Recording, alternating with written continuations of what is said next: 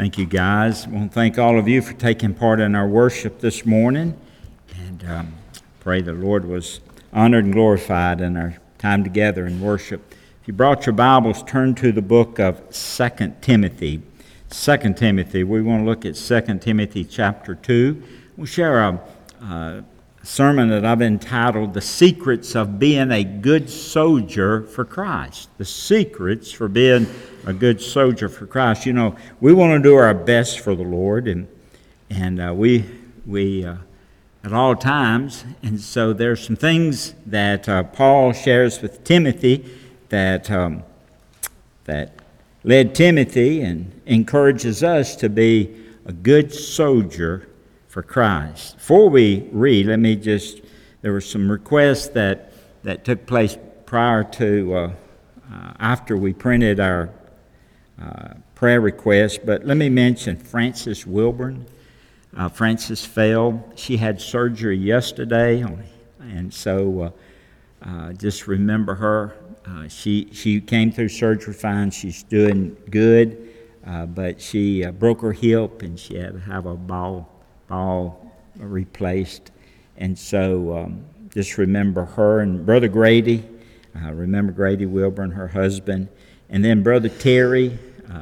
Terry Wilburn's not here this morning to lead our hymns. He is having an issue with allergies, and he has an allergic reaction and swells, and so he was having a difficult time this morning. And then if you would remember Rebecca Littoral. Rebecca was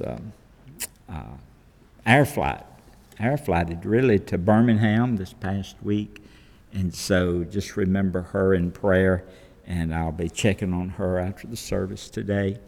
But there's some that we didn't have on our prayer request sheet because they came in after we had those printed. 2 Timothy chapter 2, and we want to look at verses 3 through 4. If you would, out of respect and reverence, and please stand as we read God's Word, inspired Word, inerrant Word, infallible Word. We want to look at 2 Timothy chapter 2, and we'll read one verse in chapter 4. 2 Timothy chapter 2, verse 3 and 4. You therefore must endure hardship as a good soldier of Jesus Christ. No one engaged in warfare entangles himself with the affairs of this life, that he may please him who enlisted him as a soldier. If you would look at 2 Timothy 4 and one verse, we'll look at verse 7. Paul just simply said, I fought the good fight, I finished the race, and I've kept the faith. Heavenly Father, thank you for an opportunity we have to come together and worship you, and thank you for each person here. And God, I pray now that you'll take your word and allow your Holy Spirit to be our teacher and our guide. And Father, help me, I pray, to share what you would have me to share, and only that, and help me to do that in the right spirit. And I pray that your Holy Spirit might touch our hearts. And Father, that we would not just be hearers of your word, but we'd be doers.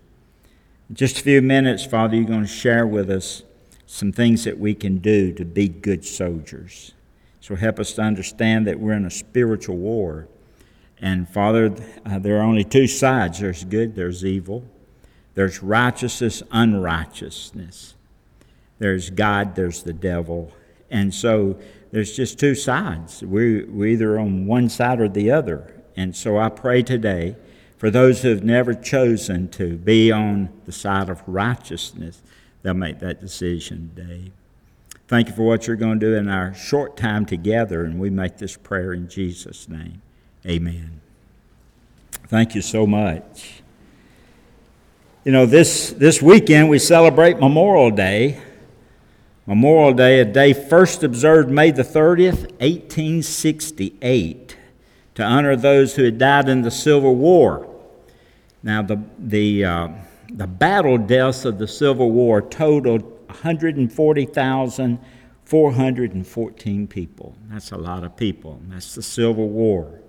But now on Memorial Day, we honor the memory of those who died in the military in service of the United States of America.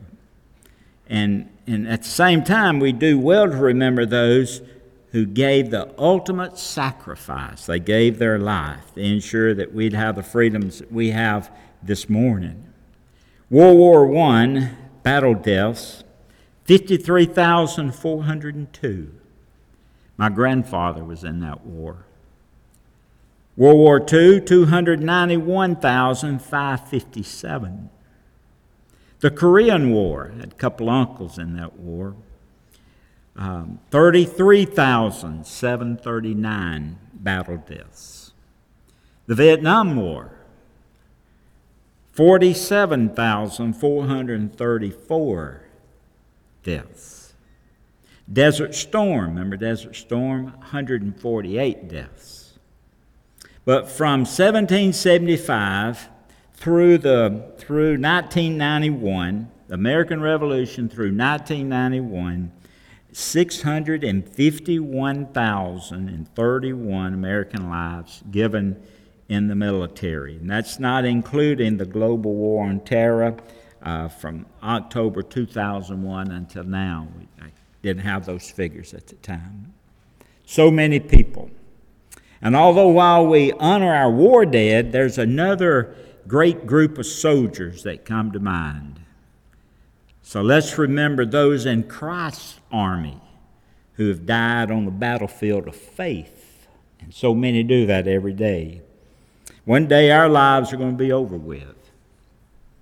And when it comes time for you to leave this world, just ask yourself a question. What kind of legacy am I going to leave behind when I leave this world? What are people going to remember me about or for? When people remember, what will people remember in regards to what kind of person I am or I was?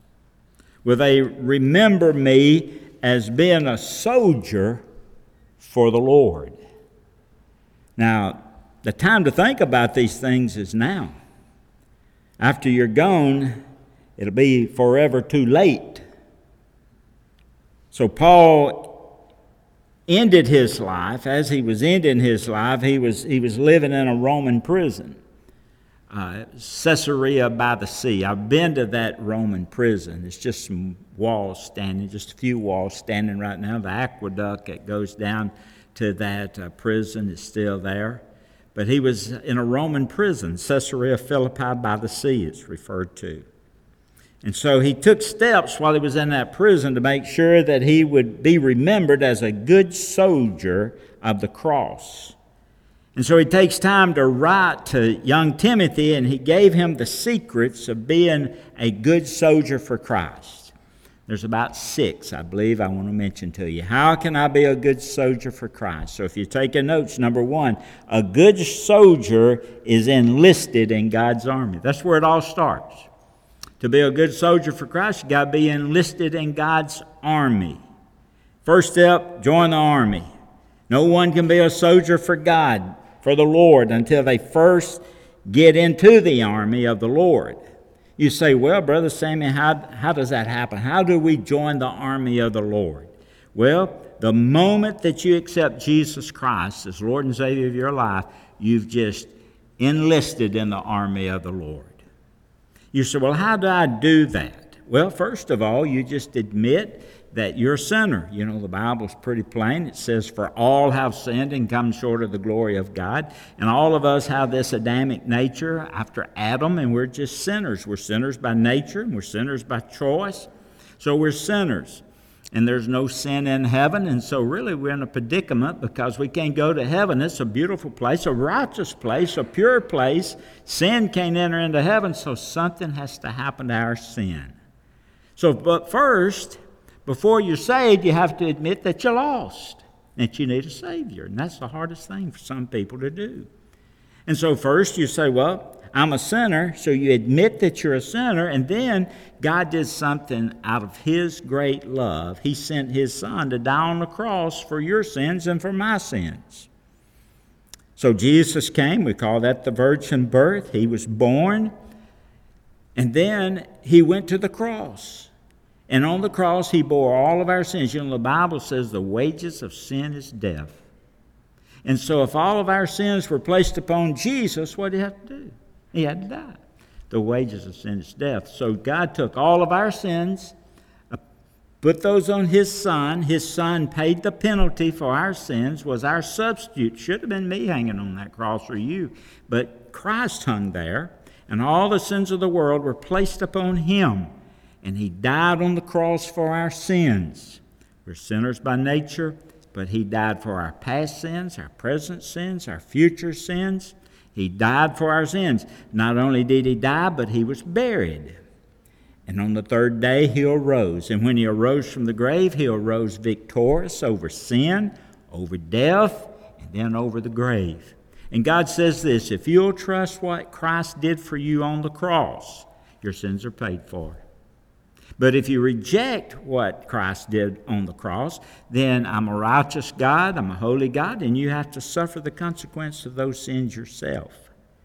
And so, that's how you enlist in the army. You admit that you're a sinner. You believe that Christ did what he said he did. He came, he died on the cross for our sins. He was buried, he arose again. And then you confess him as your Lord. You'll say, Lord, I believe that. You know, that's a historical fact. It's a historical fact that Jesus was born. It's a historical fact that he died on the cross. We know where he died. We know who the governor was. We know all about his earthly parents, his father, his mother Mary. We know that's all historical fact. We have witnesses when he arose from the grave. We have witnesses when he ascended. And so that's just fact. That's just fact. And after you see the fact, you believe the fact or you don't believe the fact. But if you believe the fact, if you trust those facts from your heart and ask Christ to forgive you, come into your life and save you, he'll do that. Romans 10 verse 9 says this. It says, if you confess with your mouth the Lord Jesus and believe in your heart that God raised him from the dead, not from your mind, but from your heart, it's a heart thing, that God raised him from the dead, you'll be saved. Isn't that simple? That's simple. If you'll believe from your heart, not cognitively, but something that's heartfelt, and you believe with your heart, confess that with your mouth. Now you're confessing what? Here's what you're confessing, that Jesus Christ is my Lord.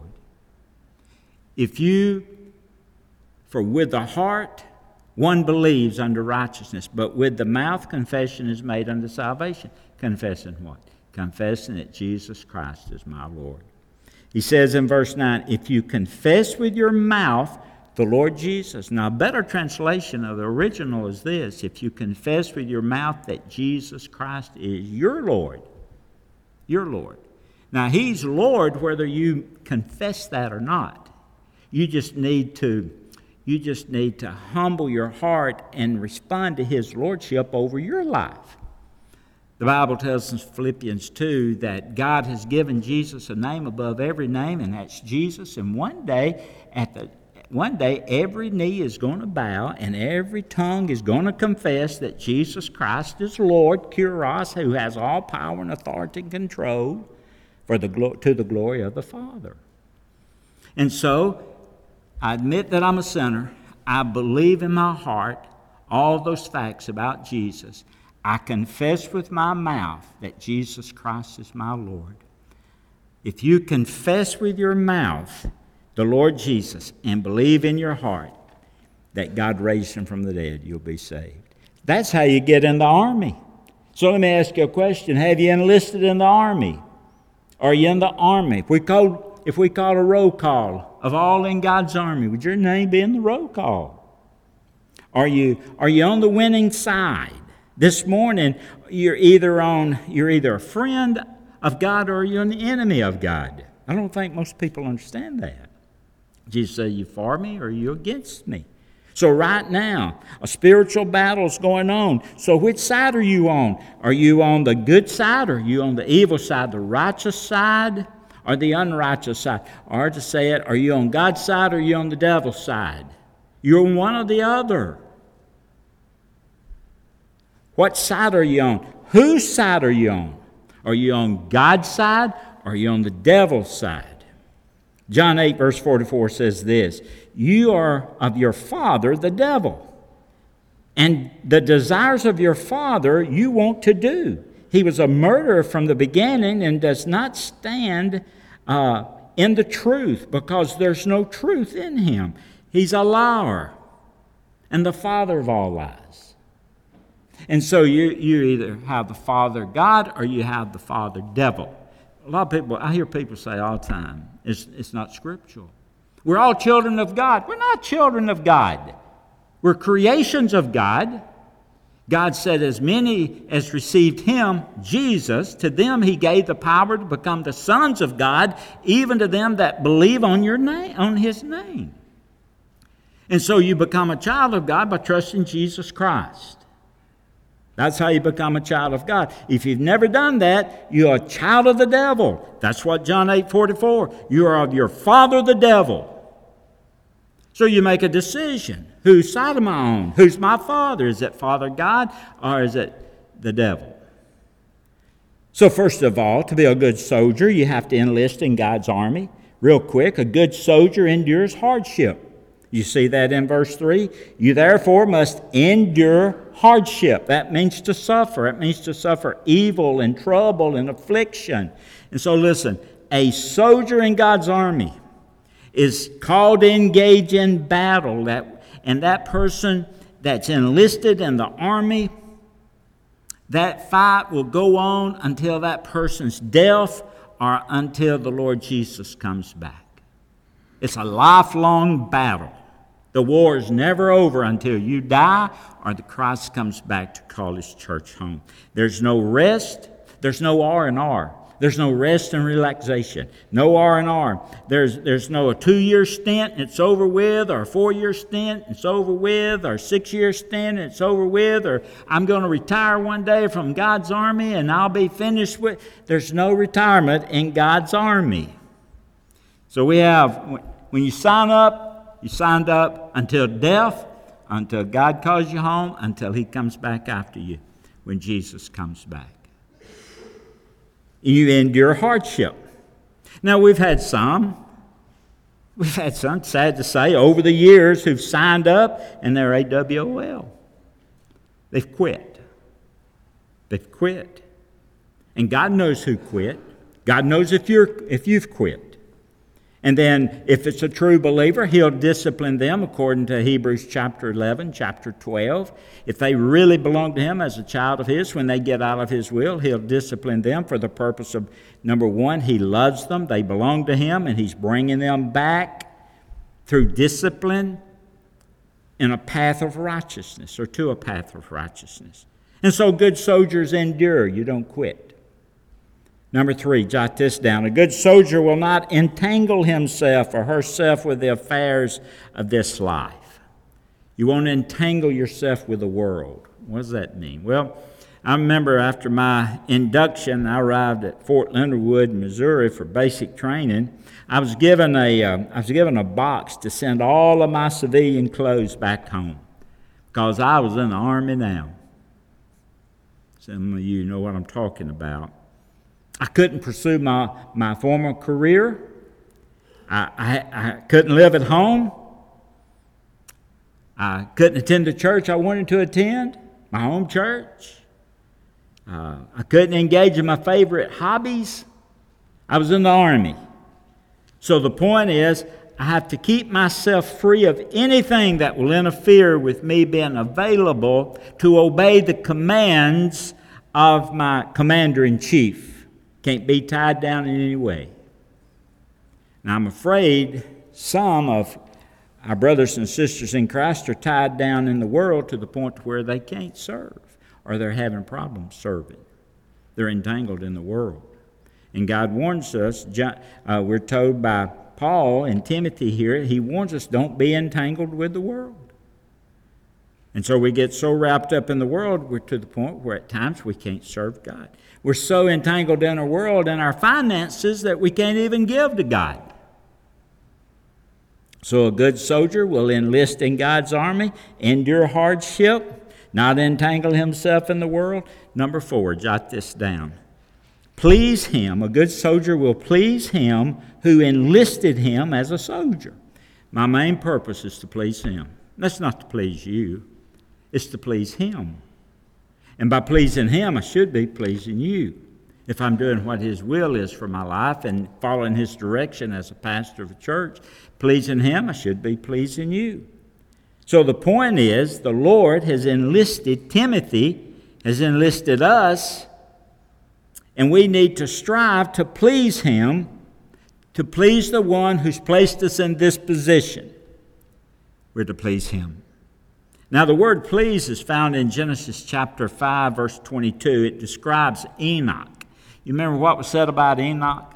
Enoch pleased God, and the Lord took him. The Lord raptured him. And so here's the challenge. Here's the challenge to Timothy. Here's the challenge to me. Here's the challenge to Chris and to Corey. And here's the challenge to Mike Grissom. Here's the challenge to all believers. Everyone. The challenge is to join the Enochs of the world in pleasing God. We need to please God. So Enoch, who stood for God in a very pagan society, was rewarded by rapture. And we're told that if we do the same, we'll be rewarded at the rapture. And so we're to please God in everything that we do. A great soldier, the point is, pleases him who enlisted him. And then number 5, a good soldier's a fighter. Look at chapter 4, verse 7. He said, I fought the good fight. I fought the good fight. Now, a lot of times we'll think of someone who suffered a long time and they fought the good fight. That's not what he's talking about, physical suffering. He's talking about fighting for the faith, fighting to please God, fighting to honor God. He said, I fought the good fight. And he refers to a little later, the fight of faith. But he's fought this good fight. He volunteered to serve Christ. He separated himself from the world. He sacrificed all that he was and all that he'd ever was to be a soldier for Jesus Christ. He suffered through threats. He suffered through scrapes. He suffered through wars. All of those threats and scrapes and wars, all of those were launched by the devil, by the evil one, by his enemies. And he fought the good fight. The word fight, kalos, there is the fight that was worthy, a fight that was honorable. You're having an honorable fight with the devil. He'd done his time. He stuck to the mission of Christ to the very end. And number 6, and I'll close with this one. A good soldier finishes. Don't quit. Good soldier finishes. He said, hey, there in chapter 4, verse 7 and 8, I'm being released now. I'm finished up. I'm finished. Paul's dying. God's fixing to call him home. But he never dropped out of battle. Now, some had dropped out of battle. He talks about those in 1 Timothy 1, 19 and 20, about how Hymenaeus and how Alexander and how they turned back into the world. So many have dropped out of the battle. Amen. I believe they have. They've dropped out of the battle. But I challenge you this morning not to be one of the numbers of those that drop out of the battle. Stay in for the long run.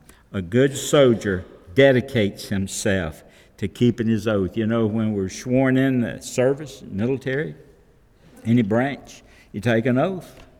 Stand there and raise your right hand. You swear to protect and defend the Constitution of the United States. You take that oath. You don't want to break that oath. People give their lives. That's what this holiday is all about. That kept their oath. And we need to keep our oath that we make to the Lord. Let me ask you a personal question. I talk with people from time to time, and they'll say, well, I trusted Jesus as my Lord and Savior, And one question I ask so many is this: well, you say you're a believer. All right, you say you're a believer. Well, what difference in your life, is there a difference in your life, first of all? Has it made a difference in your life that you've trusted Christ? You say you have, and I got to thinking about that. When you accepted Christ, which Jesus did you believe in? Let me explain. Did you have in mind the historical man? Did you have in mind the one that taught people to love one another? Did you have in mind the one who made the blind to see and the lame to walk? Did you have in mind the Jesus that performed a miracle and caused people to hear that were deaf? Did you trust that Jesus that eventually died on the cross? Did you accept Jesus, the historical man? Now listen. Or did you accept Jesus Christ, the God who became man? Did you accept that Jesus? Are you obeying that Jesus? Are you following that Jesus? Are you pleasing that Jesus? The one who became man, who was raised from the dead, who is Lord and who is alive today, that Jesus. The one that says, follow me, obey my commandments, love one another. That's true, those are his commandments. But he's the God Jesus. Have you trusted him? Or just some historical figure you have cognitive facts about, and you put your faith just in the man Jesus, but not the God Jesus? Are you willing to trust Jesus, the God? God the Father, God the Son, God the Holy Ghost? You're willing to obey that Jesus? The one who's truly God and wants us to fight a battle for him. Let's bow our heads for a prayer. Father, thank you for an opportunity we have had to come together this morning on this memorial holiday. And Lord, realize that there's another battle going on. There's a battle going on for what is right and what is true and what is righteous. And we really are in a deep battle right now, and you can see that the way our country is looking right now, Father, that so many people are on the wrong side.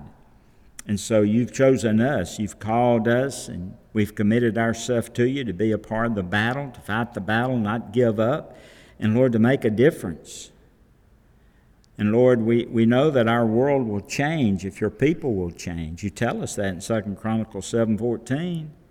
You tell us if your people who are called by your name will humble themselves and pray, seek your face, turn from their wicked way, you'll hear from heaven, you'll forgive our sins, then you'll heal our land.